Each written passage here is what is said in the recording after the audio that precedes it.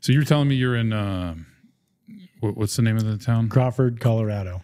And where? So it's on the western slope. So if you look at western Colorado, Grand Junction is like the biggest city.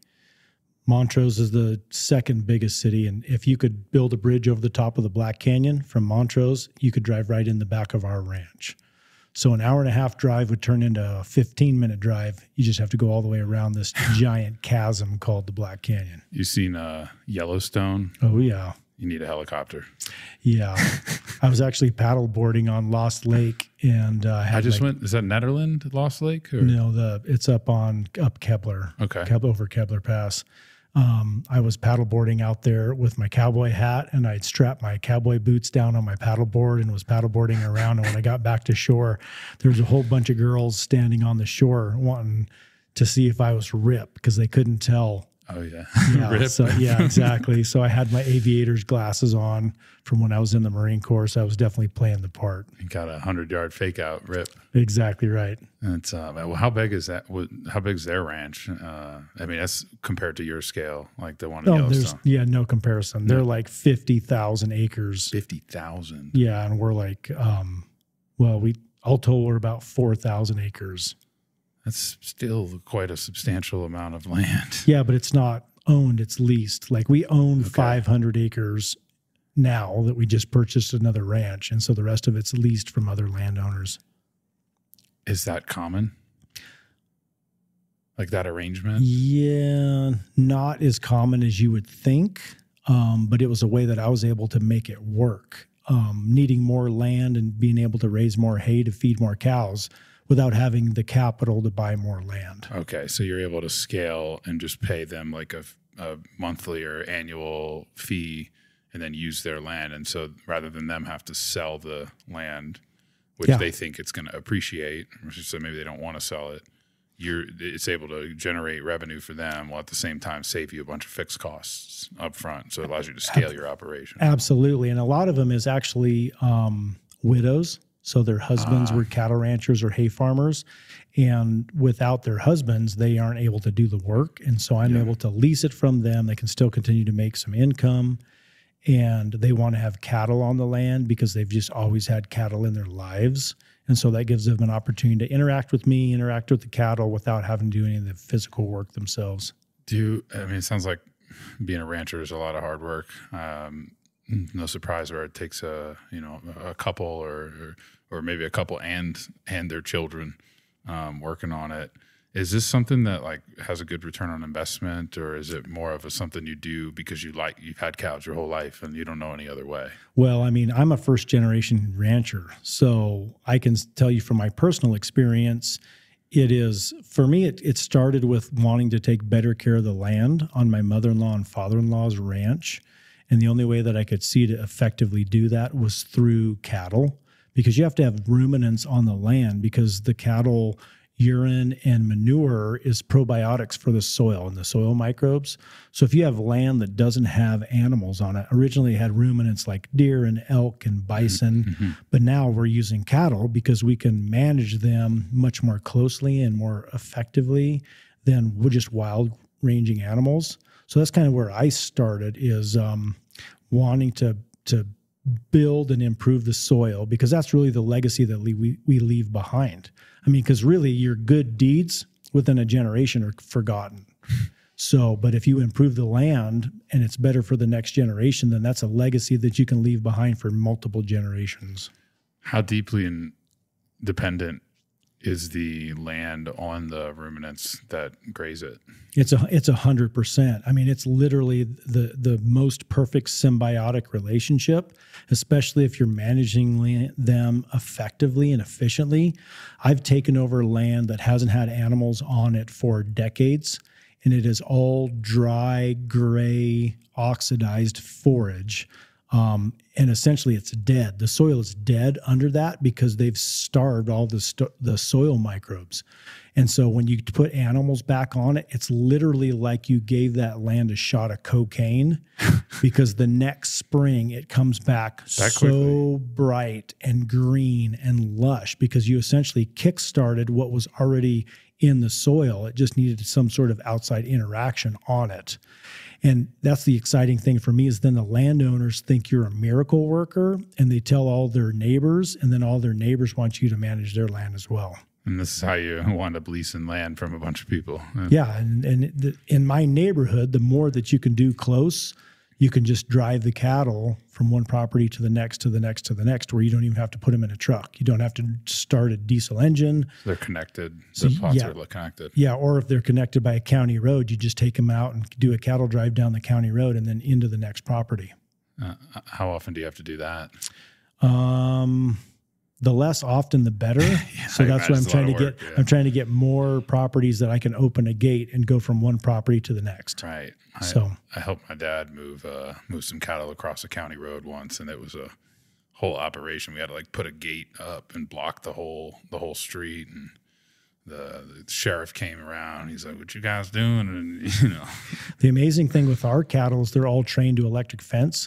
Yeah. So I can run a 1/2-inch white electric fence ribbon, even though it's not energized. And they just know. And they just know. They're like, if we're going to touch that, we're going to get the shit shocked out of us. Yeah. So I can do it all by myself, because 95% of the work that I do on the ranch is all by myself, whether it's irrigating, farming, haying, doctoring cattle, moving cows, all of that stuff. Pretty much I do all by myself. Is that a fact? Because we were just saying how like the widows typically don't want to do that. Is this just you're a badass, or have you got a method to the madness that makes it doable on your own? Because this is usually ranch is a family operation, is it not? Yeah. Well, I mean, my wife works in town to support my cow habit. So she's not habit. Yeah, exactly. That's what I tell everyone, kind of half jokingly, but it's completely accurate. Yeah. Because for the first few years that we had cattle, the ranch didn't support itself. We had to, the ranch business had to be subsidized by outside income.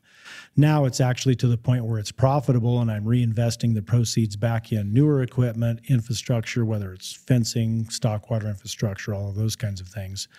But a lot of it is because I am so hard-headed. When someone else says you can't do it by yourself, it's like challenge accepted. Mm-hmm. And so that's one of the biggest things is I am hard-headed enough, and I like to think that I am innovative enough that I can figure out a way without needing help. And what I find is that if I have to rely on someone else, inevitably they let me down. Number one, they don't think the way that I do. And number two, they don't have the experience that I have, and they don't have the intimate personal knowledge with the cattle.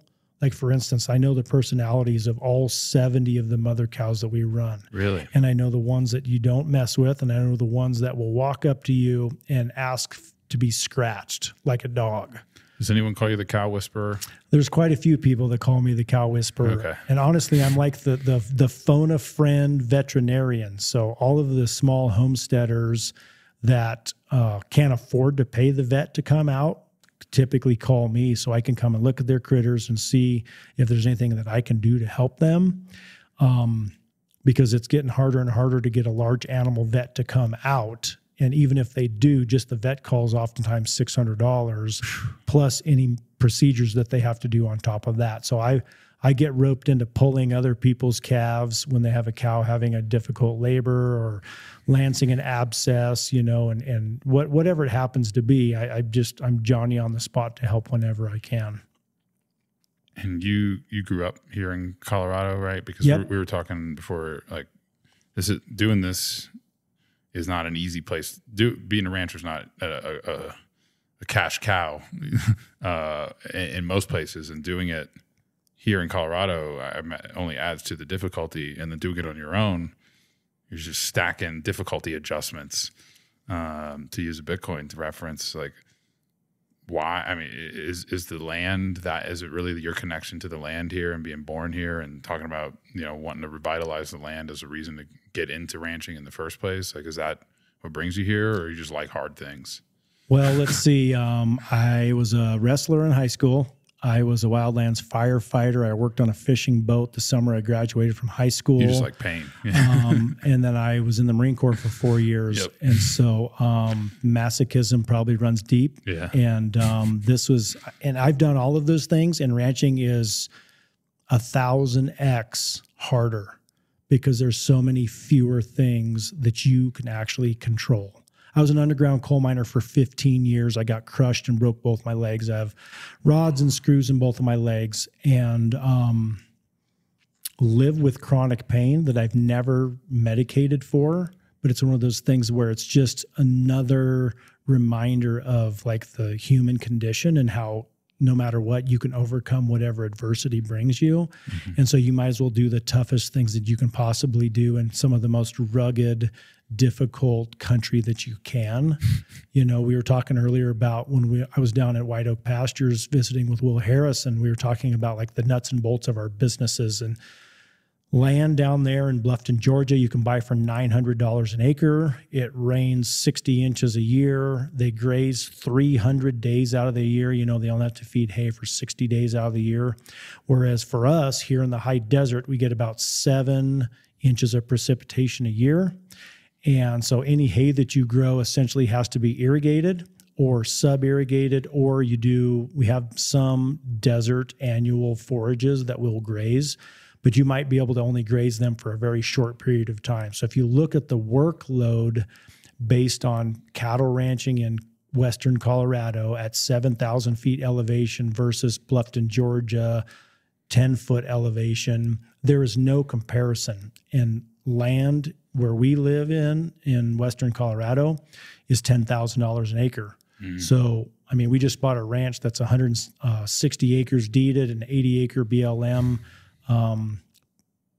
grazing permit for $1.6 million, and it will never cash flow in agriculture just because it's a beautiful place to live, and you know you have millionaires that want to just come and recreate, so they buy land in Colorado. So we have to get creative at how we're going to cash flow, which for this property is easy. It's going to be wedding venues, Airbnb, conference centers. You know, we'll hold our next Rick Ranches, Beef Initiative, Bitcoin, you know, get together there this coming summer. And it's a beautiful place, but you have to get creative in how to cash flow your agricultural business with other parallel revenue streams. Is that a recent phenomenon that it's not just enough to do the agricultural aspect and turn a profit? It is if you don't have free land, if you aren't inherited land and you don't have a mountain grazing permit, because most of our landowners that are big cattle ranchers have commensurate ground. So they have owned ground down low that they use to raise hay, and that's their winter pastures. And then they go to the Forest Service where they pay a very nominal fee for grazing in the mountains. Whereas for us, we pay a cash lease on every bite of grass that our cattle eat. So we're either paying a per head per day or a per acre per year lease to all of the landowners that we lease from, except for a couple of them that we actually charge them a management fee for taking care of their land. And those are often absentee landowners that it's an investment property for them, and they just want it to be green and the fences to be up. So there's some other things involved in the responsibilities of taking care of those properties. But for the most part, we pay, you know, an honest lease wage or fee for everything that we do. And I have the opportunity to say that and also have a profitable business at the same time. And so that's what's driven us to do the direct-to-consumer grass-fed and grass-finished beef market, is because cut out the middleman, and then we can, you know, essentially decide how every animal spends every day of its life, you know, and they only ever have one bad day, and then they wind up in a wrapper in a freezer, and then they're going to feed, you know, amazing people's children and their families, because that's what our goal is we want to try and bring the health of the soil right to human health as well. Right. And that's why we're so focused on making the trip over here to the Front Range to feed families over here that maybe don't have the opportunity to have that kind of open space grazing that happens on the Western Slope. Yeah, it's I mean, I know when I have your cattle, it's I made stock with it, and I can just smell the difference in the nutrients, and get something from Walmart or King Soopers, or it just doesn't have the aroma, and certainly not the taste or the coloring. Does that do you have like some cold hard science? Because we really trust the science. Is there any thing that about that specifically? So how does that help the nutrients of the family? Well, so there's a handful of things to think about there. So most of your grocery store beef is wet aged, and so what does that mean? So wet aged means that it's cut or it's killed and cooled, and then it gets cut into primals, put in a bag, and then shipped to another processing facility. Whereas all of our beef is dry aged, so it's literally hung in a cooler at the appropriate temperature to where you let all of the natural enzymes already in the beef start to work on the connecting tissues and the meat structure to make it more flavorful, number one, but also more tender, number two. And so that's a big thing that people don't realize. And when you buy ground beef in a grocery store, it has all kinds of different animals all ground together in one, as far as different numbers of beeves. And some of that beef comes from South America. It comes in these big vats, refrigerator vats of trimmed lean meat, and then they blend it with the fat that comes from the feedlots here and, our front range feedlots, like up around Greeley and stuff like that. The other thing, too, is when you're on grass all of the time, the cattle grow much slower because they have to get all of their nutrients by walking to the grass and eating the grass. So they're getting more exercise as well, whereas feedlot cattle just have to walk from the water to the feed bunk, lay down, back to the water, back to the feed bunk. So they get fatter that way. They get fatter. They grow much faster. And then oftentimes they're using hormonal implants to increase their performance as well.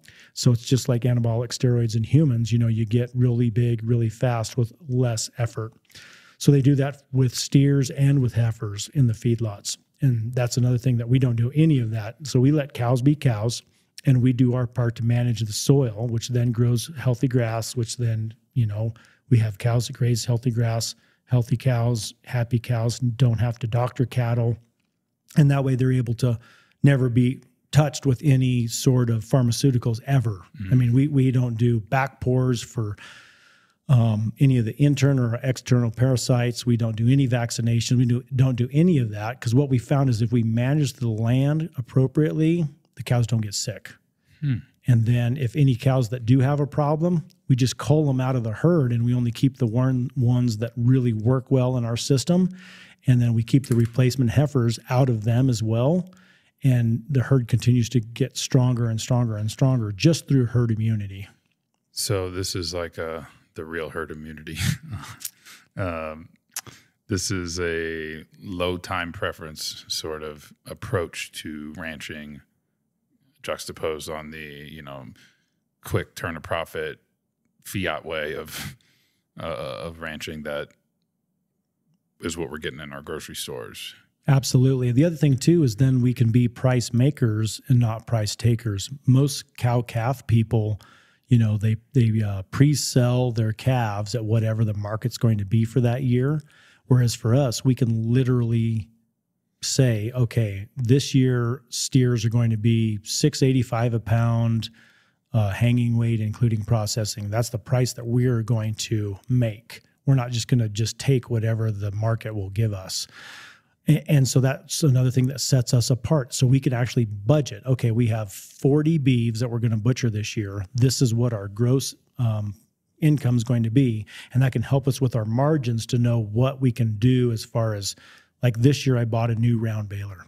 I swore I was going to get out of the haymaking business because it's expensive to keep old equipment running, and I have a lot of old equipment. Mm-hmm. I mean, when I start talking about old equipment, I have equipment that's only 3 or 4 years younger than I am. So, I mean, in there's low time preference right there. Yeah, that's right. In the haymaking business, it has to be running when you need it because you have this short window of time to put up hay. Right.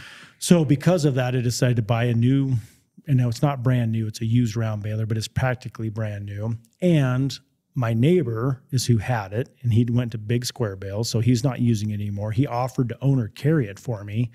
And so not only did I have the opportunity to use a new baler, which coupled perfectly with my newer tractor, but also makes fantastic bales, and then I can bale when I want to. So that's one of those things where when you are a price maker, then you can see what your budget's going to be. You don't have to go to the bank and get a loan to try and buy a piece of equipment or try and pay to put in some stock water infrastructure or whatever. Whereas everyone else is like, okay, we're going to try and market our calves at X amount of dollars a pound. We're not sure what they're going to weigh then, if they're going to be too light or too heavy, whether we can fulfill our contract and how much we're actually going to get. So then they have to go out and get an operating loan to be able to pay their bills in the meantime. Whereas for us, we're like, okay, we have 40 head. This is what our gross margin is going to be. This is how much money we have to play with. And so then you can work backwards on your budget. And that's super important in ag because there are so many variables that you just can't control. The other thing too is we don't do any USDA insurance because there aren't really any for pasture. There is one for drought. And it is kind of based on how many days you can graze, or they'll help pay for trucking of hay if you have to buy hay. But as far as like actual forage, like they do in row crops, like you can do a production insurance on soybeans or corn, wheat, barley, all of those things. You can buy an insurance premium. And if you don't raise X amount of bushels per acre, you just get a check, from a USDA subsidized insurance agency. So that's one of those things too, is where the more things you can control, because like I was saying earlier, ranching is the hardest thing I've ever done because there's so much of it you just absolutely can't control. You just have to prepare for the worst, hope for the best, and you have to be quick enough on your feet to realize it's time to pivot and do something different. Because at a moment's notice, you might have a huge snowstorm in the middle of calving, and you need to gather all those cows that are getting ready to calve in closer, or you need to bed them in straw or corn stalks or something so those cows and calves can get out of the snow. Otherwise, those cows will freeze to death. So you just have to be able to be prepared for that at a moment's notice to do whatever you can to be as successful as you can be. There's another difference between a ranch in Georgia and Colorado. They're not having to worry about sudden snowstorms that are coming about. True story. I mean, they may have to deal with a tropical storm or something, but still no freezing weather. Those got some notice. It's coming. Yeah. I mean, given how difficult it is and there's parts of it you must love, right? Like, what are some of the favorite parts about working the ranch and your, what did you say, cow habit? Yep, cow habit, exactly. Yeah. Well, so one of the things that I really love is interacting with my customers, right? Because my customers are paying a premium over the grocery store, and they care enough about their health and their family's health to source their meat from me. So I really care about that. So that's like the kindred spirit that we have. This time of year, with the fall in the air and looking out how heavy our calves are, how big the calves are that we're going to wean this year, shows me that our genetics are working, how we're managing the land is working because we're growing better forage. The cows are in better condition, the calves are in better condition. I love to see when we implement an intensive rotational grazing system and you see how much better the pasture gets, how much thicker it gets, how you have more diversity in species of grasses and legumes, how you can just do that through management. And then I love it when the naysayer neighbors, conventional cattlemen, are like, how did you do that again? Because they're the ones that said, oh, that'll never work and you'll go bankrupt and on and on and on and on and on. And now they're like, they want to know, like, what's the secret sauce? Why are you're out there moving a quarter mile of electric fence every day and moving cows every day. Like, how can that be, labor efficient? I'm like, well, I haven't fed any hay yet. I have grass left over. So the money that I saved by not feeding hay, I more than paid for my hour a day of building electric fence or tearing electric fence down just by utilizing the forward standing. And then the next spring, you can see how much thicker and more lush the pastures are than the year before. And so you have this low time preference. That's how we get this marriage between Bitcoiners and ranchers is we're not looking at instant gratification because we know nothing good happens overnight. Right. You actually have to put in the sweat equity to be able to really get that return on investment. And that's the thing why, we have this kindred spirit with Bitcoin and ranchers and the store of value in the land and in the soil. And like you were saying earlier, in the cattle, which I think of cattle as more of a liquid asset, because as high as cattle prices are right now, it'd be a fantastic time if someone wanted to get out of the cattle market to completely liquidate and put all that money in Bitcoin, if that's what you wanted to do. Why don't you do that? Well, because then this chain of custody of land improvement would be broken. Right. And so I can continue to, stack my stack by accepting Bitcoin for payment for beef at the same time that I'm building soil and saving the planet. Right. So it's not just a profit maximization effort for you. That's exactly right. Because the profit really is in the legacy, right? My kids see the job that we do and the improvements that we've made. They don't necessarily want to work that hard, but on the same token, they see the value in it. And like our son just turned 16. He was talking about going to MIT, super smart. He's off the charts on smarts. And I said, well, how are you going to pay for it? I mean, if you can't get a full ride scholarship, how are you going to pay for it? And he said, well, I don't know. I'll just do student loans. And then he's like, no, I don't want to do student loans. He says, that's irresponsible. He says, that's just bad business because more than likely I'm not going to get a job that's going to pay well enough to have a mortgage and student loans.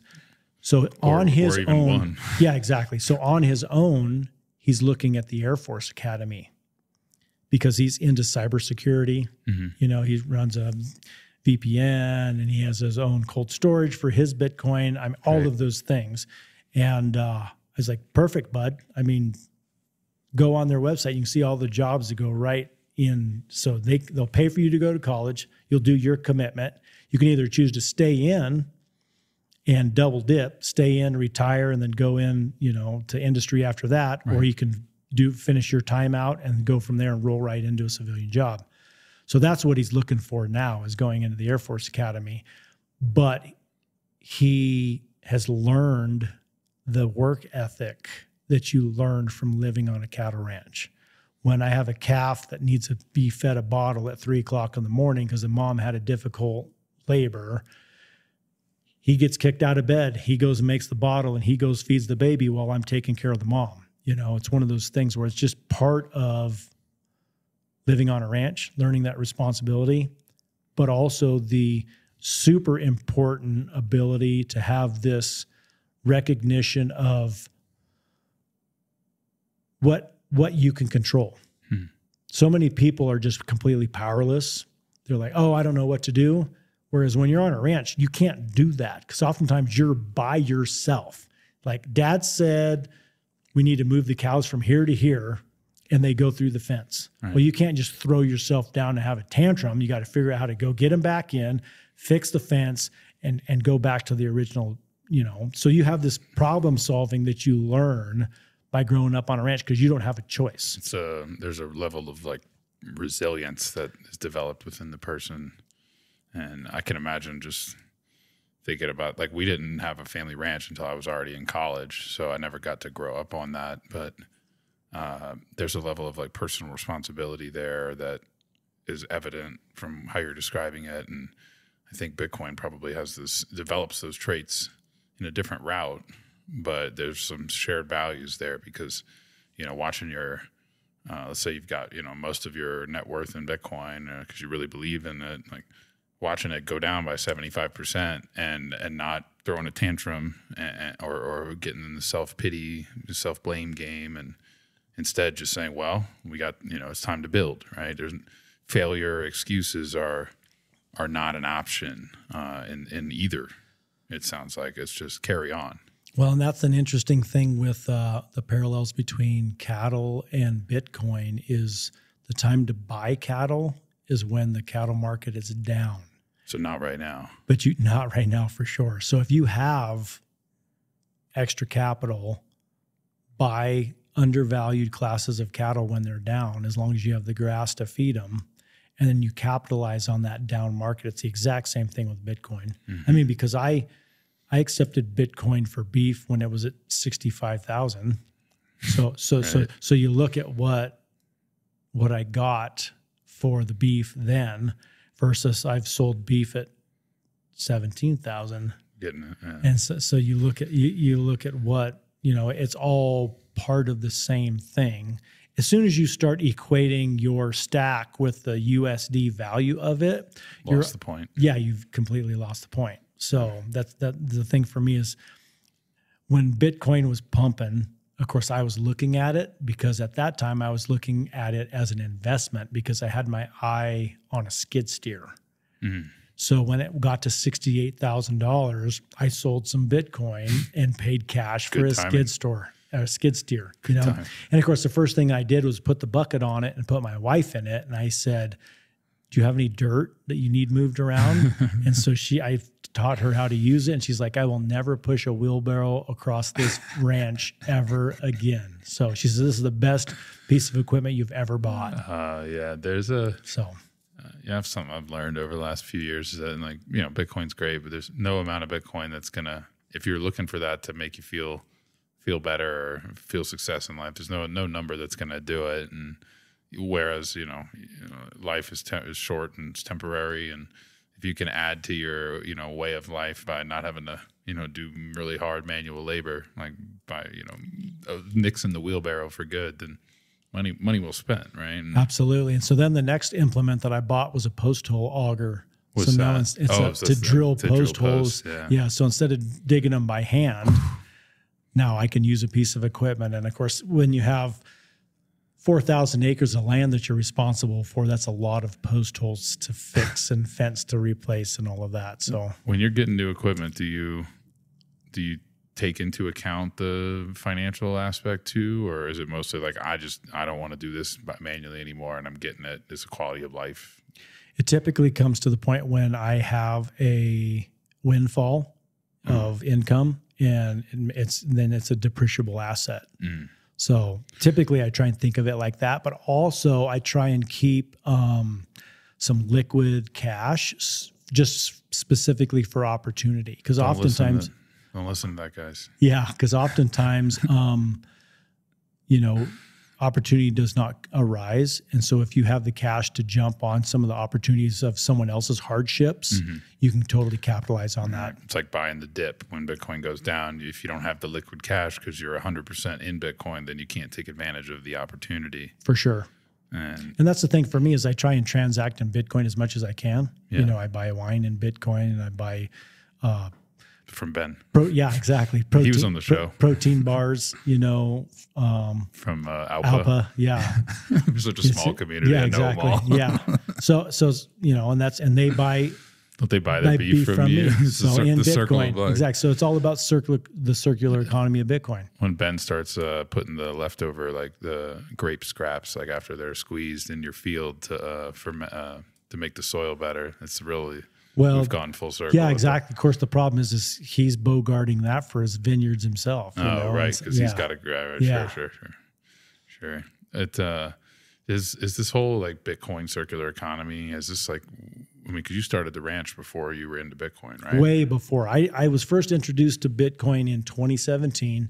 Okay.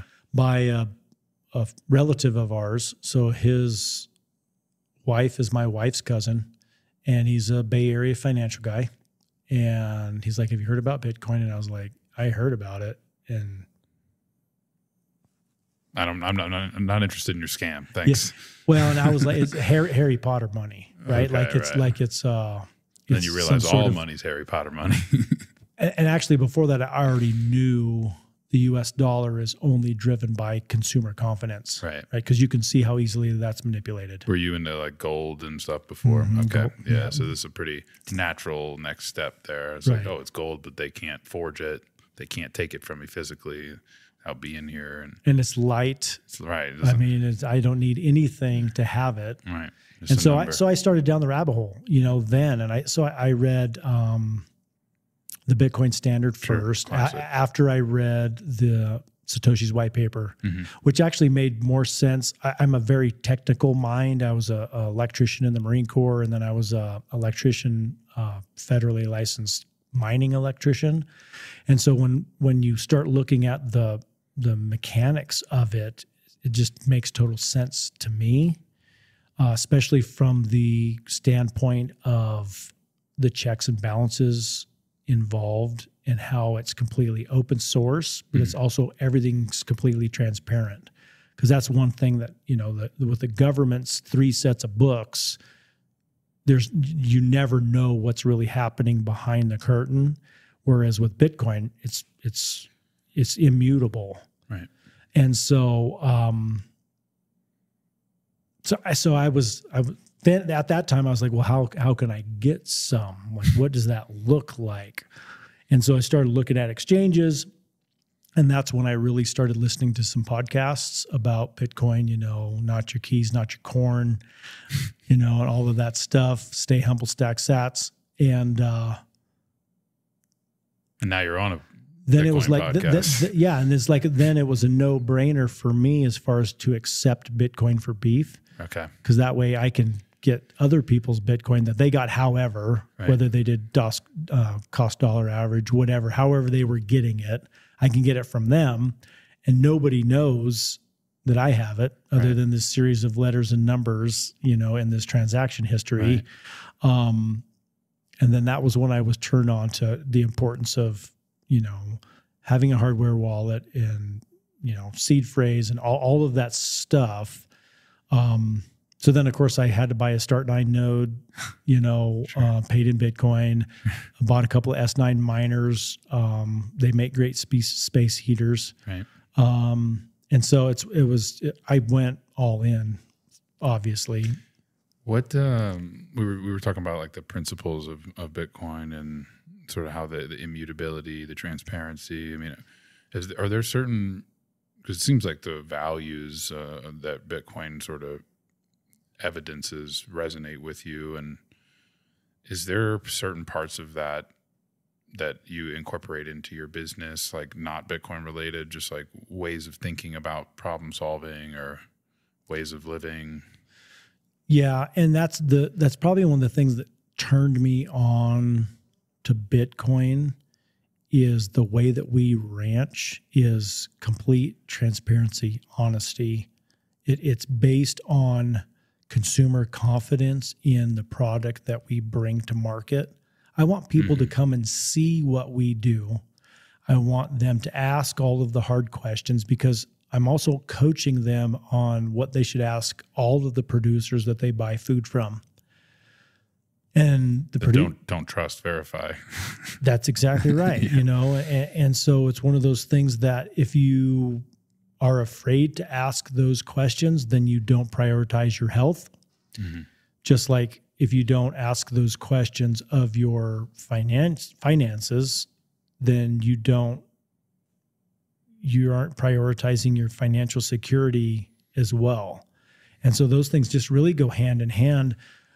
I don't know that Bitcoin has necessarily changed anything about the way that I live, other than it has brought a whole nother fold of people. It's another layer of friendships and colleagues that think so similarly about so many things. Right. And through the internet and social media, we're able to share and build each other up and network and help one another in ways that you never would have even thought. Like a couple years ago, I blew a tire out on my swather, and I posted a picture, in a little, oh my gosh, this tire costs X amount of dollars on Twitter. I saw that. And how many people said, send me a Bitcoin address? Right. And they just sent me Bitcoin to help me, right? They respect what I do. They feel the pain of maybe not necessarily having the resources at that time to be able to do what I needed to do, but it was a way for them to help me through a transaction process that can't be shut off. Mm-hmm. You look at what they did with the Canadian truckers. Right. This is a way to completely circumvent all of the censorship that happens in modern societies today. And so you can help one another. You can support the causes that you are passionate about, and no one can do anything about it. Yeah.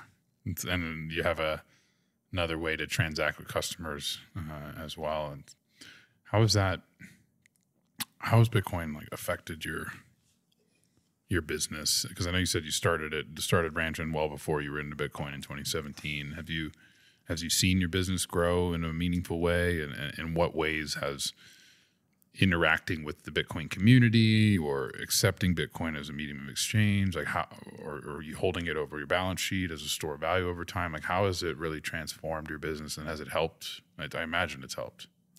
For sure. And a great thing about a lot of Bitcoiners are they're also health conscious, right? So they eat a lot of meat because they know the importance of a carnivore diet or even a paleo diet, whatever that happens to be. So they eat a lot of meat. So that means they spend more money on meat and they choose to source the highest quality that they can find. They realize the shortcuts that fiat food takes, and just like they take shortcuts with the money, they take shortcuts with the food. It sort of turtles all the way down. Exactly right. Yeah. And so that's one of those things that I'm able to meet them where they're at, and then we're able to transact in Bitcoin. A little side note of that is many of them, some of them would pay me on Strike, and instead of swiping to pay in Bitcoin, they would swipe to pay in fiat. And of course, when I would call them out on that, like, what the heck, Some of them didn't even realize it. Some of it were sheepish, like, oh, well, we thought you needed dollars or whatever that happened to be. And there's a handful of hardcore Bitcoin customers of mine who were just hodlers, and they refused to transact in Bitcoin. And of course, I was like, okay, I see you on social media saying this and that and that and this, and I see you at this Bitcoin and that bit and that, but you won't pay me in Bitcoin. Right. And so they've all folded. They're like, okay, well, we are transacting only in Bitcoin now going forward. Yeah. And that's great. And so I would say last year, about 10% of my meat sales were transacted in Bitcoin. 10%. Oh, that's how many of that? How many percentage would you say was Bitcoiners in general, like people who you've met through the community in one way or the other? Probably 30%. So more than half of them are still paying in fiat. Fiat, yep. And they want to spend their dirty fiat and give it to you. Well, and that's what's interesting is many of the ones that transact in fiat pay paper bills, cash, because they're like, this is still a way for us to transact untraceable, right? Knowing I can't untraceable. I can't pay, for diesel with Bitcoin yet. Sure, right. Or you've got to sell it, and then you've got to do the accounting on your balance sheet. Yep, pay capital gains and all the accounting of when gains. What gains? Yeah. Well, from 24,000 to 27,900. Sure. Right, so. Right. Yeah. But anyway, you can have creative accounting too to account for that as well. So I've sold Bitcoin. I still sell Bitcoin whenever I need to. If there's a bill that I have to pay and I don't have fiat, it's just I use it as money. Granted, I committed to sweep a certain amount of it into cold storage. Number one, because I'm comfortable and confident that it will be a long-term store of value, multi-generational wealth. Also, it just aligns with my goals in my life, in my business, and my family. So it feels good. And also, of course, it keeps me current on interacting with my hardware wallet as well. Yeah, those, if you don't turn them on for a few years, you're like, what's my PIN code again? That's right. How do I enter in the number on the ledgers? Or that's right. Where's that piece of steel that I had that stamped in? Yeah. I deal with that a lot in my day job at Casa, just reminding people that they aren't as good, their memories aren't as good as they think they are. Well, and the reality is human nature is you hit a point where it's just like, huh? And you want to be able to, at least for me, like, I was in finance before Bitcoin, and I came to Bitcoin really as a way to get rid of the complexities of financial planning. And I saw it as a way where, okay, if I just have this tool that I can hold value through over time, I can go out and live my life and not have to be thinking about this. Because, we only get so many days on this earth, right? And I want to spend as little of them as possible thinking about the stresses of meeting goals, managing finances, and I want to spend more of that time out in nature and with people I love. And but even still, Bitcoin requires some level of management, just like a herd would, For sure. And then that's the other thing, that you were saying earlier about like personal responsibility. Mm-hmm. Like if you aren't personally responsible, one boating accident and everything goes away.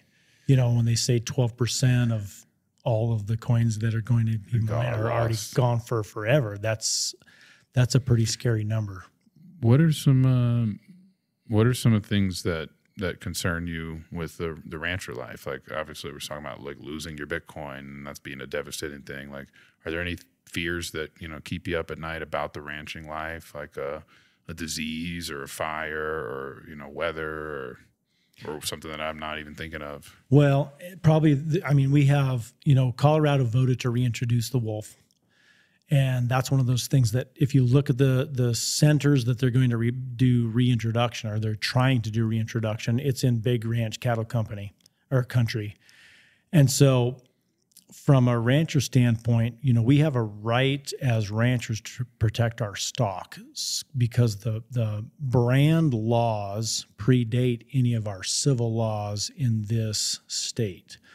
So a lot of the brand laws, in livestock rights, or before any of the criminal laws were even passed, because it was when Colorado was a territory before statehood. And so in that, if you have someone rustling, you can use whatever force necessary to keep someone from stealing your cattle. If you have dogs, wild dogs, pet dogs, whatever, if they're worrying your cattle, you can use lethal means to stop them. Same thing with bears, same thing with mountain lions, same thing with coyotes. Well, because wolves are a federally protected endangered species, they have said that you cannot kill wolves if they are worrying your livestock. From my personal standpoint, you would be hard to prove that a rancher killed the wolves. This sounds like an episode of Yellowstone. If you can't find them. Right. So it's one of those things that that worries me. Number one, it worries me from the standpoint that we had enough voters in the state of Colorado to not realize that Colorado is an agricultural state, to think that reintroducing wolves would be a good idea. Uh-huh. So that goes to show how far removed from their food system they are, and also the financial resources necessary to raise cattle. We already had our first wolf confirmed kills in this state. And it was some of the goriest, because wolves kill for fun. That's one of the things that nobody talks about. They kill for sport. And they don't always necessarily kill. Oftentimes they will just maim. And if you see what that looks like in 700 and 800 pound steers, where they've ripped their hindquarters apart and left them lay, or they've hamstrung them, where they rip the back of their hamstrings out to where their back legs don't work, and then eat their rectums and part of their guts while they're still alive. Oh my gosh. It's a whole nother level of just gruesome reality, nature that nobody talks about. And of course, that wasn't ever in any of the let's reintroduce the wolf voting that happened, but that's the realities. And if you go to Montana, you could see it every day, because they deal with grizzly bears and wolves there. And if you talk to ranchers there, it's a full-time fight to protect your stock from grizzly bears and wolves. Another thing that they just don't have to deal with down in Georgia. That's true. Cottonmouth is about as bad as it gets. You like the type 2 fun, huh? Yeah, that's right. What I think it's interesting. You talk about the sort of the side of nature that, because most people in Colorado, they think nature, they're like, oh, the 14ers and the mountain alpine lakes and the beautiful scenery and the open skies, and that's great and dandy, but nature's got a dark side to it too, and more gruesome. But well, and so one thing that goes hand in hand with the beautiful landscapes is us as humans doing our part to manage all of those landscapes to the best of our abilities.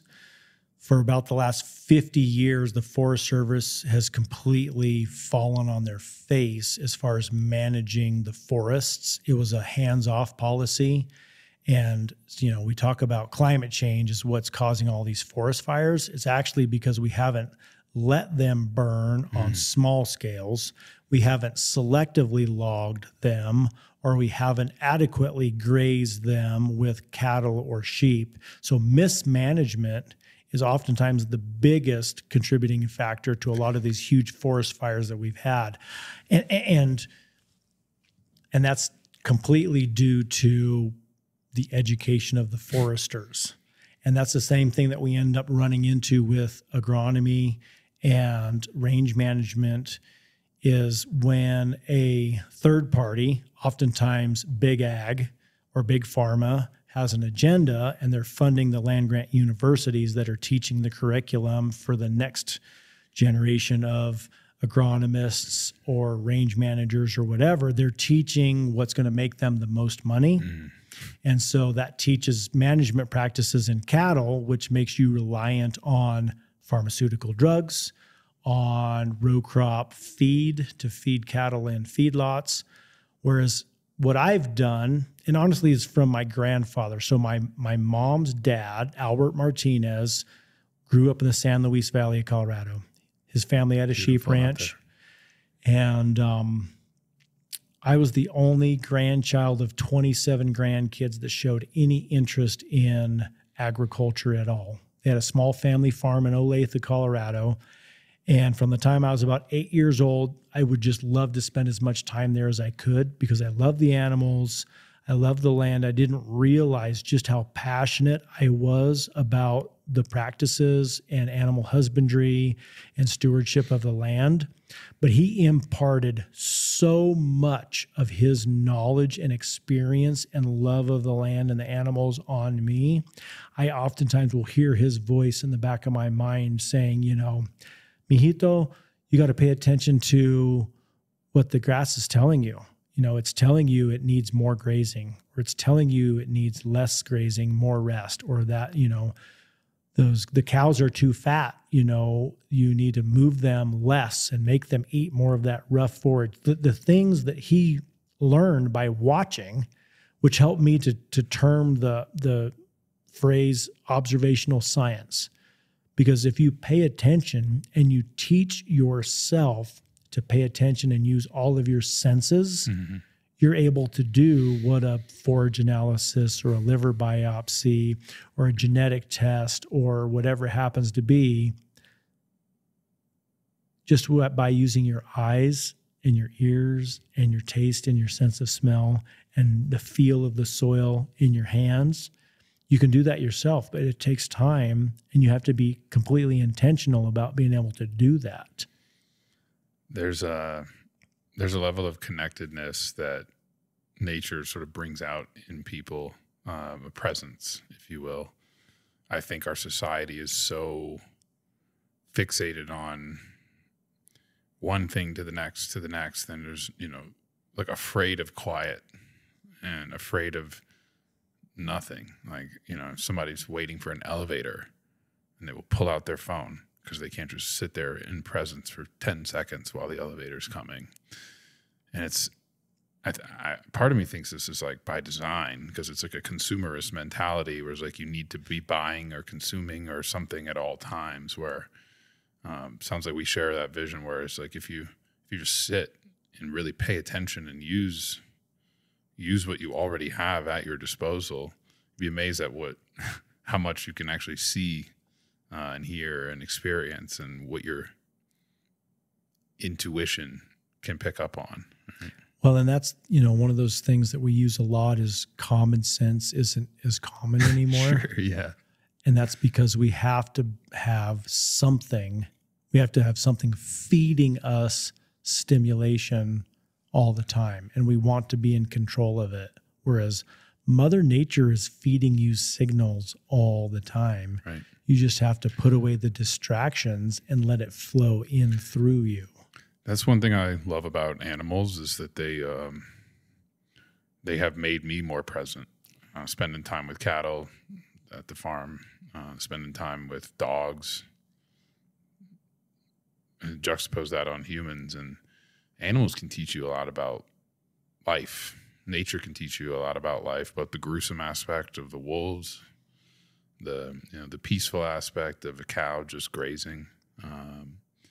It's really, when you look at a dog, for example, like a dog is not thinking about, that thing you said to it yesterday, and it's certainly not worried about, is that female dog going to call me back? Exactly, because they don't even have a phone or right. or an idea. But there's just a level of presence that permeates through so many animals, through all animals. I think we're probably the only animals that are cursed with lack of presence most of the time. Is there? Well, and there's an old rancher friend of mine. He says, you know what I figured out? He says, when I lock my wife and my dog in the trunk of my car, when I open the trunk, the dog is always happy to see me. The wife, not so much. Not so much. That's good. That's good. I'm gonna have to remember that one. Is there any kind of like lessons or big takeaways that you've learned about yourself from being a rancher or spending time with animals? I mean, aside from that, presence and really just being there and observing. Probably the biggest thing is we're way tougher than we think we are. I mean, we can face much greater hardships, whether it's physical hardships, mental hardships, emotional hardships. We can literally do oftentimes 10 times more than we think we are capable of. And the reason that we can is because we're engineered and designed to survive. Mm-hmm. That's my wife is a registered nurse, and she worked in surgery for a long time. And one of the anesthesiologists used to say, it's really hard to kill people because most people want to live. And of course, that was kind of a joke, but kind of not. And so humans, we have evolved to survive. But oftentimes we've been told by the mothers of America, that's one of my drill instructor phrases, the mothers of America have ruined you boys because you're just a bunch of wussies. Mm-hmm. You aren't nearly as tough enough as, but it's because now everybody has to wear a bike helmet and everyone has to wear a seatbelt. No one can ride in the back of a truck and all of those things. The things that we did, my generation growing up, and we survived, most of us survived from, we learned, don't touch the stove because it's hot and you'll get burned. Right. Or slow down because when you wreck the four-wheeler at 65 miles an hour, you're really going to get messed up. And just all of these things, right? We're way tougher than we allow ourselves. And oftentimes, even if you're working out in the gym, you have another 20% even when you think I'm shot. Yeah.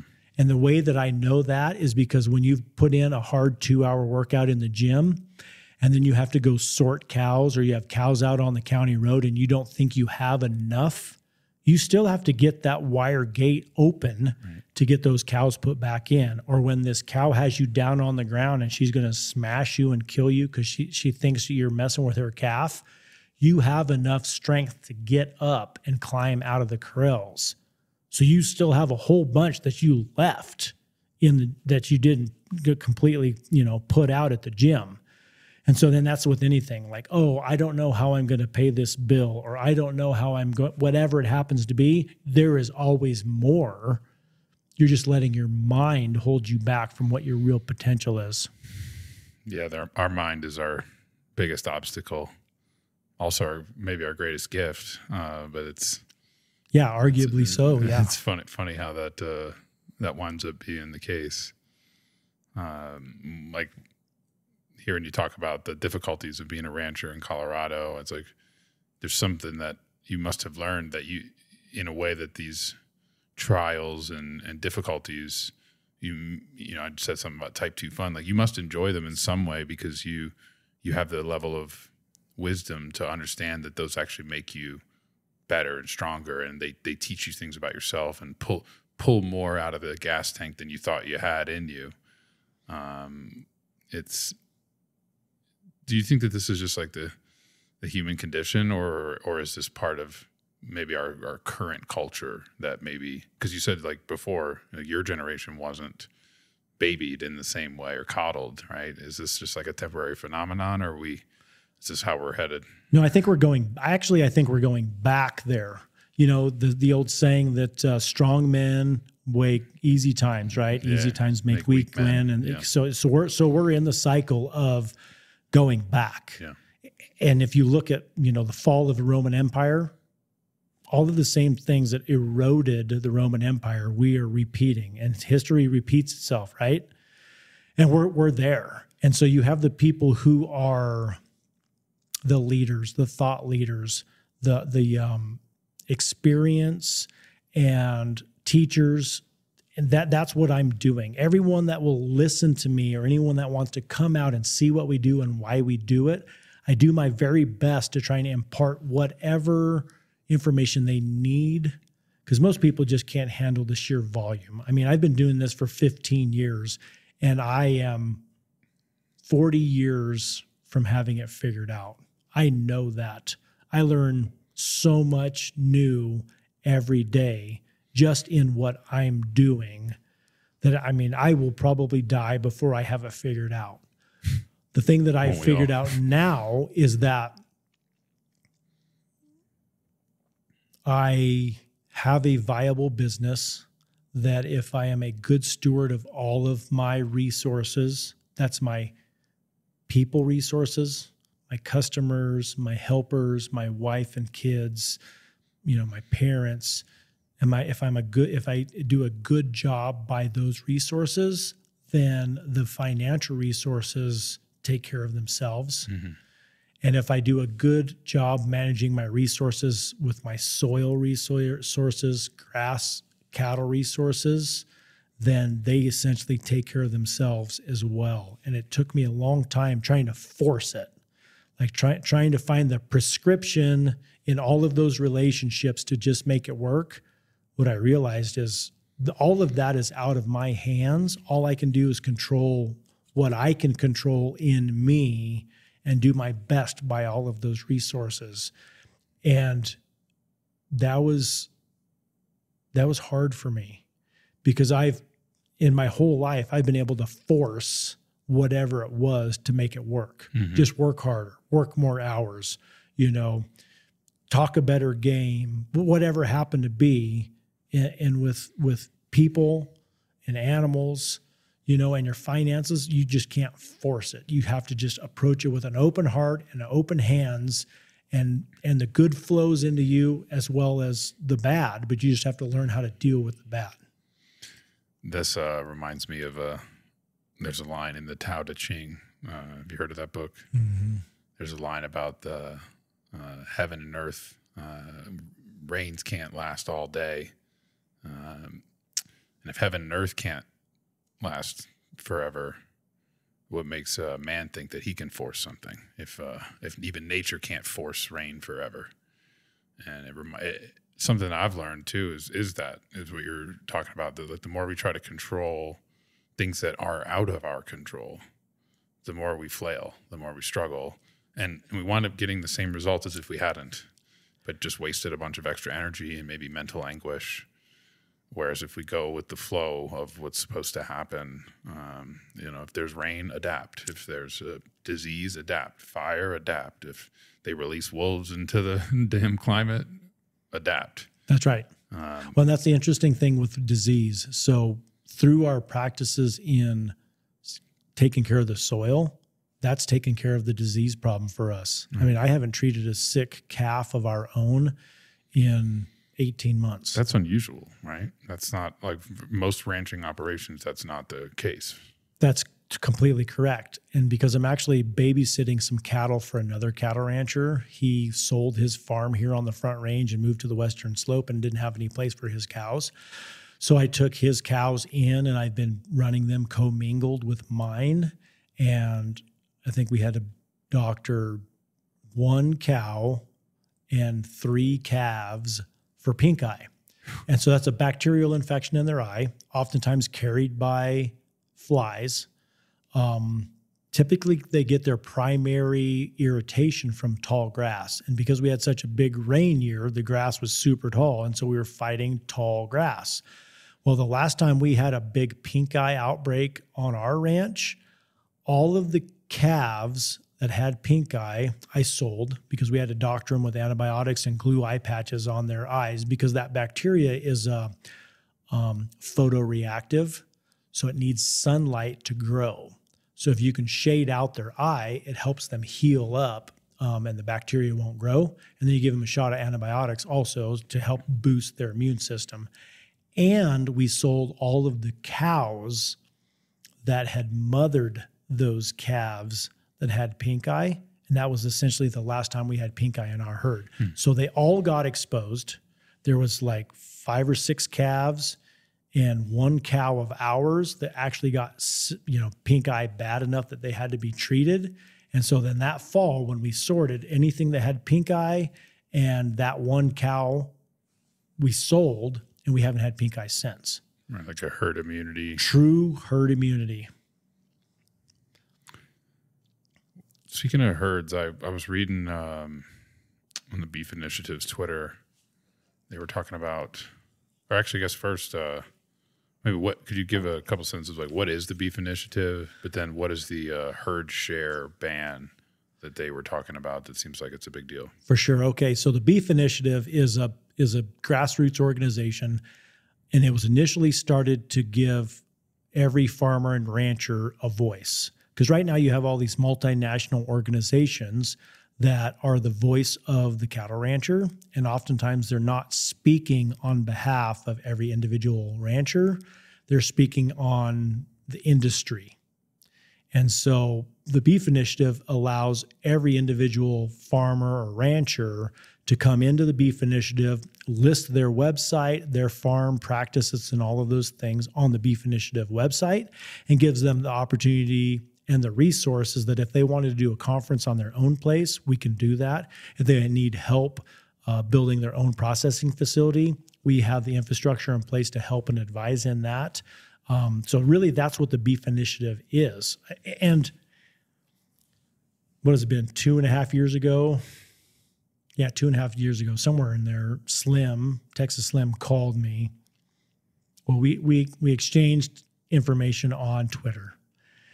And so it started on Twitter. It started on Twitter. And so were you and him the founding sort of members? So Slim he's the Hefe. It was his brainchild, right? He was the guy that was crazy enough to think it up. Mm-hmm. Then you have JP Valdez and Cole of K&C Cattle and myself were the first 4, like the founding members of that. Now Justin Trammell, Turbluin Beef down in Texas, he's also part of the advisory committee because he's built his own processing facility down there in Texas. So it's a state inspected facility.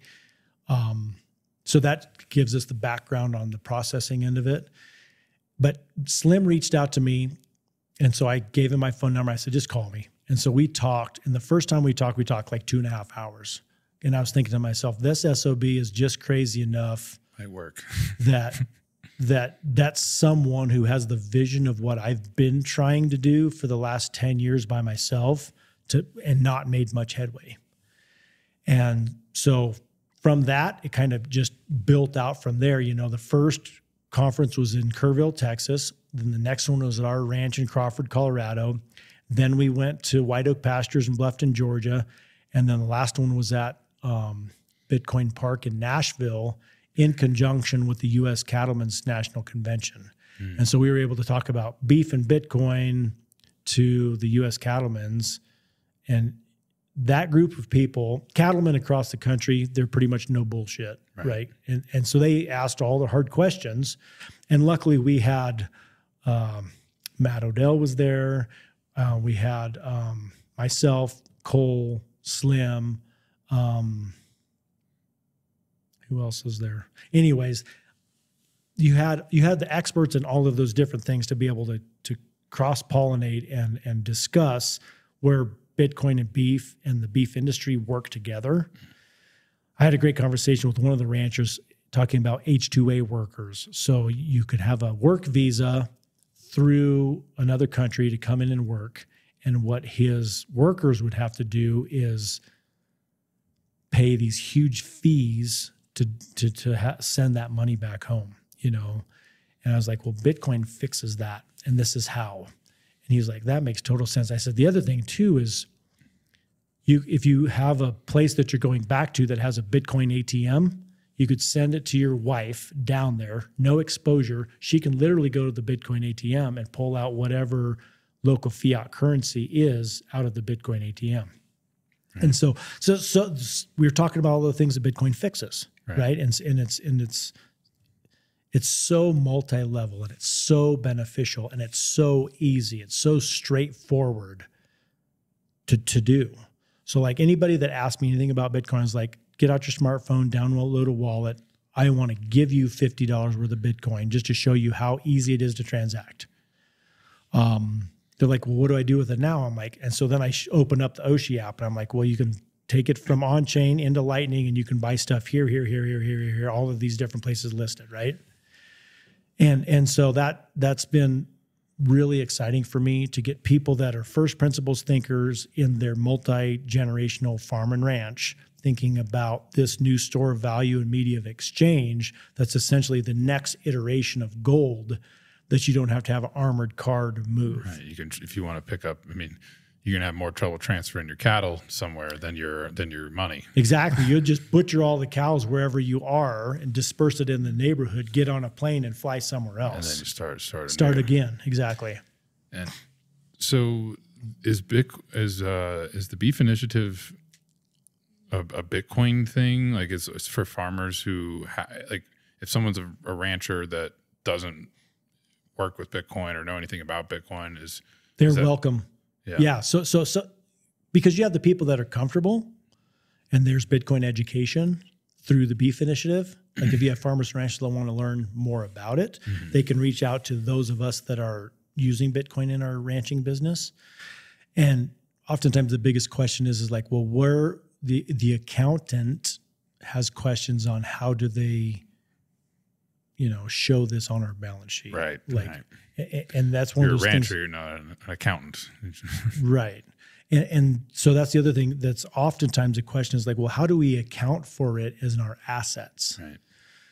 Because so many of them are so highly leveraged that. Just like Bitcoiners. Oftentimes. Yeah. So then I talked to them about some of the programs to where you can take a loan out on your Bitcoin, right? So you don't have to sell Bitcoin. You don't even have to care about the amount of Bitcoin that you have, other than you have an opportunity if you want. You can take leverage out on the Bitcoin that you hold. So the Beef Initiative is not Bitcoin only organization at all.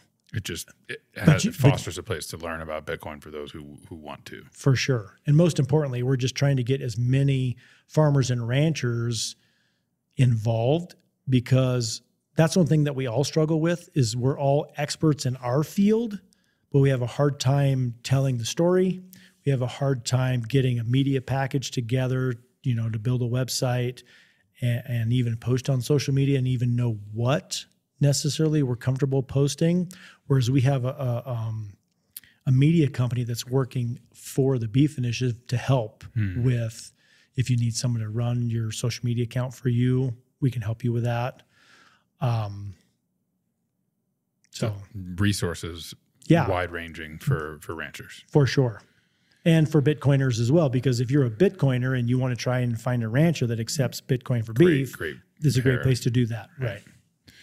And you were talking about how it's a resource for like education, and so I didn't know about this herd share ban thing that I saw online. Like, can you talk about what sort of implications this herd share ban has? And well, fortunately or unfortunately, Colorado is a pretty progressive state, and you don't say. I'm on a couple of boards of agricultural based organizations that in the state of Colorado, we were able to get the Herd Shares Act passed. So I think this has been 2 or 3 years ago. And it talks about what you can legally sell direct to consumer without USDA certification. What has happened in other states is the USDA has stepped in and shut farmers, raw dairies down because they were not compliant with the federal USDA requirements. But each state has its own ability to be able to pass its own laws and regulations. So in Colorado, what we did is it didn't get passed exactly as it was written. And if you look at the why, for, and how, it's because there was some wording that some of the bigger state, regional, and federal organizations didn't like. Maybe NCBA, National Cattlemen's Beef Association, some of those things that made it too broad, allowed you to do, sell direct to consumer in a way that they weren't comfortable with, because, when you take a beef to the butcher, you pay a beef checkoff fee, essentially, which goes directly to the NCBA to promote beef. And what happened was when the U.S. Cattle, or the National Cattlemen's Association and the National Beef Association combined, it went from focusing on the cow-calf guys to the main focus is on the feedlots and the packers. Mm-hmm. And so if you look at 4 multinational companies control 85% of all protein in this country, pork, chicken, and beef, when something comes from a state that they don't like, they have the money and the clout to say, let's change this wording just enough to where it's not going to say exactly what all of the grassroots people wanted it to say. You can still pass it and feel good about it, but it's not going to erode any of our income. Mm-hmm. And that's what ended up happening in Colorado. Even beef has a marketing team. Bitcoin doesn't, but even beef's got one for sure. And it's multiple tens of millions. And so is comparing Colorado to other states in the nation. Like, are we? And when you say progressive, like, are we closer to where you would like to see it, or are we further away from where direct to consumer would you hope for it to be? We're closer than many. I mean, Texas has USDA inspectors and state inspectors. And so if you have a state inspected facility, you can butcher and sell direct to consumer anywhere in the state of Texas. And that's kind of the same thing with the herd shares here in the state of Colorado. Like, I can sell direct to consumer. The problem is you can't have a retail storefront because that's a reseller. Mm. So even all if of it's that, on your ranch. Even if it's on your ranch, that's the thing that I've struggled with our county health inspectors, because that's who comes out and inspects your grocery store license, your retail store license, is they are still operating under the USDA guidelines that says if you're a reseller, you have a resale license, it has to be USDA inspected. Hmm. And the problem with that is me as a producer and my custom butcher have your health is our number one concern. A huge plant that does 5,000 head a day, sure, it has a USDA inspector in there, but you have... Their shareholders are their number one concern. That's exactly right. Their shareholders are their number one concern. And so when you have a recall and it's 10 million pounds of ground beef, that all came from a USDA inspected facility. Bet you have E. coli or whatever happens to be in the ground beef. Right. So tell me how the USDA certifications did any good at all whatsoever. You're still having 100 million pound recall or whatever it is. Whereas if one of my customers gets sick from eating my beef, my butcher's ass is on the line and my ass is on the line. Right. We your don't reputation. care. That's right. I don't care about anything above that, right? Because if the customer's not happy because of something the butcher did, I'm not happy because I'm going to lose a customer, and everyone that customer talks to, I'm going to lose as a potential customer or maybe as a real customer. Right. Whereas those big plants, It's just a factory. And make it up with volume. They moo in one end and they go out in packages out the other end. That's it, right? It's just a giant factory. There's a disconnecting from the land and what we're everything talking about. And that's the other thing too that I promote and preach is we are all part of a microbiome, right? Humans, land, soil, grass, honeybees, beef, sheep, whatever. We're all part of the same microbiome. So you have to eat stuff that breathed the air that you breathed and lived on the land that you lived on. Because if you break that, then you actually have this broken microbiome problem where you're bringing bacteria and dust and dirt and whatever from another place and you're incorporating into your diet. You're literally ingesting it.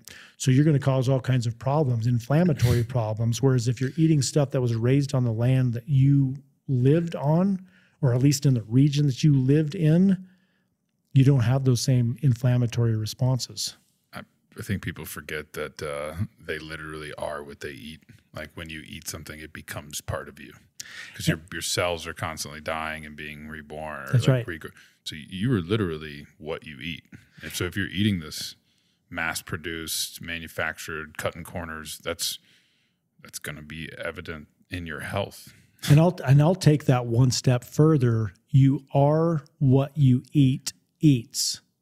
And why I say that is because if you look at the feedlot rations that go into a lot of these feedlots, it's whatever the food manufacturing facilities that are close to them, whether it's an ethanol plant or a candy factory or a chicken processing facility, because feathers have lots of protein in it. So they'll pelletize chicken feathers, and that'll be the protein portion of a total mixed ration in a feedlot. And if they need an energy portion and they're close to a candy factory or a big bakery, they grind up the old bread or the candy still in the wrappers or the wasted dough that was a bad batch, and they mix that up in the TMR, the total mixed ration as well.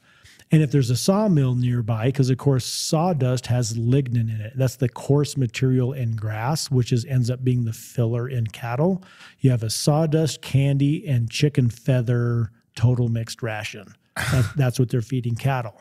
So that's why it's so important to know what your beef is eating and source from the people that are doing it the way that you want it to be done. And it's worth paying a little bit more knowing that the cow ate what the cow was designed to eat, not what animal nutritionist figured out in a lab through cost analysis. Wow. The sawdust and candy thing, really, and actually the whole thing, the chicken feathers, all of that.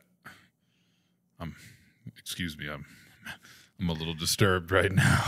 Well, and another thing for that is if you look at a organic approved supplement tub. So they have like these 200-pound tubs that you can use as like a protein supplement. If you look at the one that's certified organic, so your beef can still be certified organic, the protein in it is chicken feathers.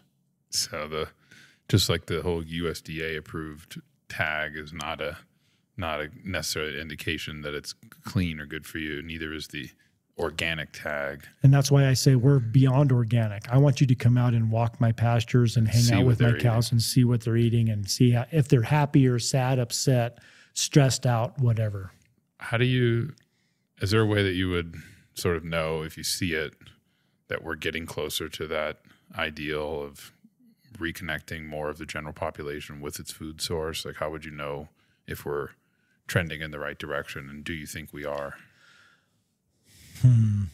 I haven't spent money advertising, selling our beef in years. And so I would have to say that we're trending towards more acceptance. More people are seeking us out. So that feels good. The other thing too is the people are asking the right questions. So they're doing the research on their own to ask the questions that will derive the answers that will help them come to the conclusions that they need to know whether what they're eating is good or bad, healthy or not. And so I think we're inching that way.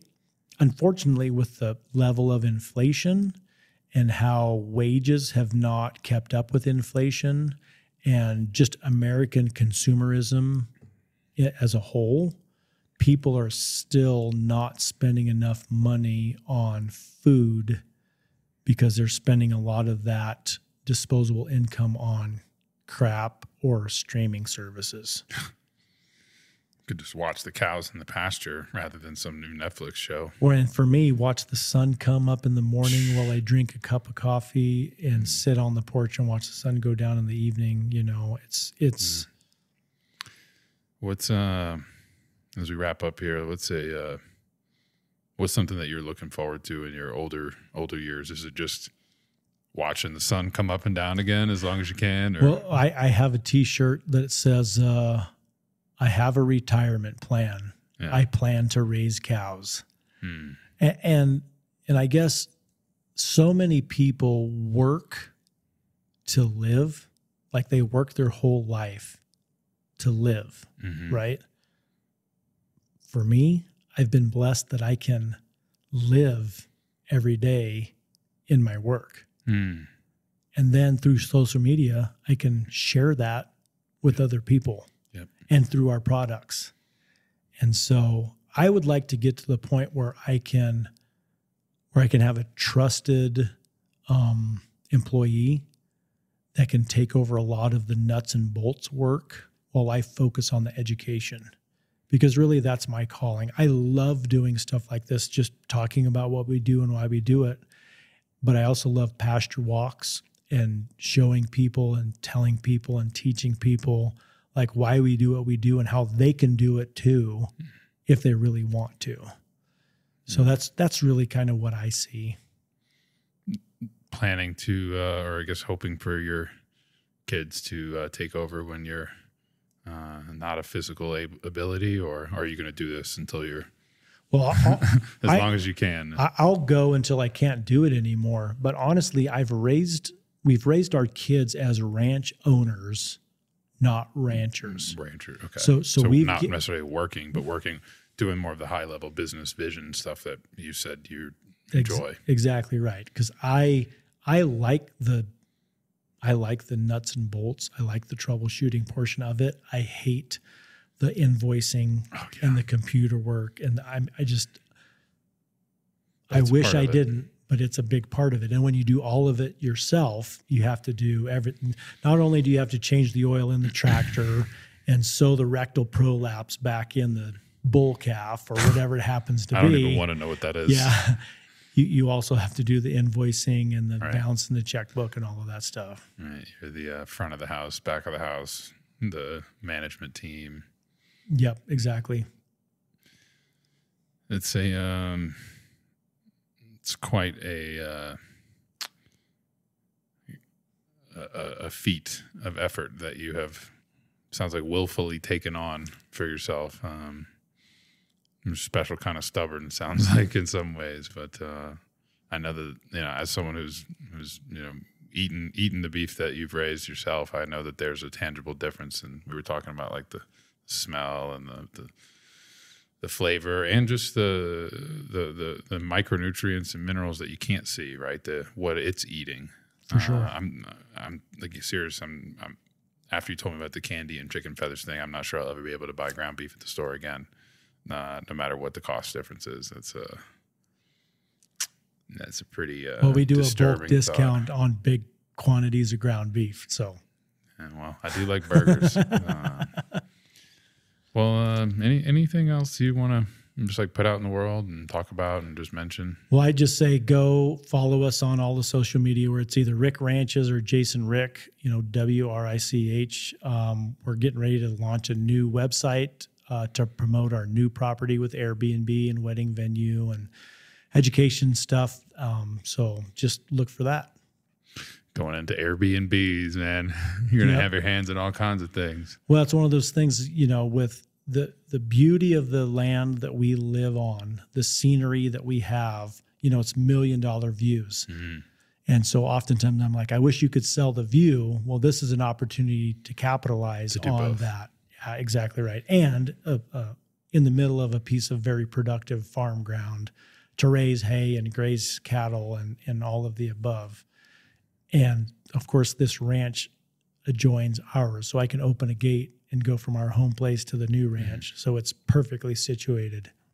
Well, I look forward to seeing that develop. And I DJ'd weddings in college, so have to look forward to seeing an event there. For sure. We're going to have to do a barn dance for sure, but we're also going to do another Rick Ranches.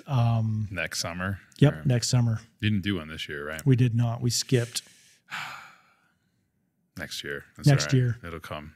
One more trip around the sun is all it'll take. That's right. One more winter with hay. Yep, winter is coming. Yeah, it is. And it comes quick, too. It was like 85, 90 degrees last week, and all of a sudden we're in, I think it was 50 yesterday. So, well, it was 26 over the passes, so it's coming. Yeah, you like the difficulty adjustment. That's your motto. It sounds like. And that's my joke is if ranching was easy, women and children would do it. And of course, my wife always elbows me in the ribs when I say that because she's right. I mean, when it's summer work in fall work, whether we're branding or weaning, she's right there next to me sorting and doing all that work. So luckily, I have a very supportive, loving wife. Yep. Land and family. It's not really that much more than what we need. You know, a lot of the things we think we need, when they're not there, we realize we don't need them. And to counter that, some of the most important things, like people that you love and like loving what you do for a living, you only realize how important those are when you have them in your life sometimes. It feels like, what I do in my day job, I mean, I love doing this. It's not even a profitable podcast. It's not, I'm not making any money on it, but I love to do it. So it doesn't feel like work. And the same is true for helping people with self-custody. And the same is true for, spending time with people who have similar values and similar worldviews of how they would like to see things improve in the world over time. So it's like when you love what you do, you never work a day in your life. And when you love who you're around, it's you're never alone. Right? That's exactly right. You have a soft place to land every time, for sure. Well, Jason, thanks for coming on. I really enjoyed this conversation, and I look forward to seeing you again soon. And I'll get in on the next batch of beef. Okay, sounds good. Thanks, man. I'm overdue. All right.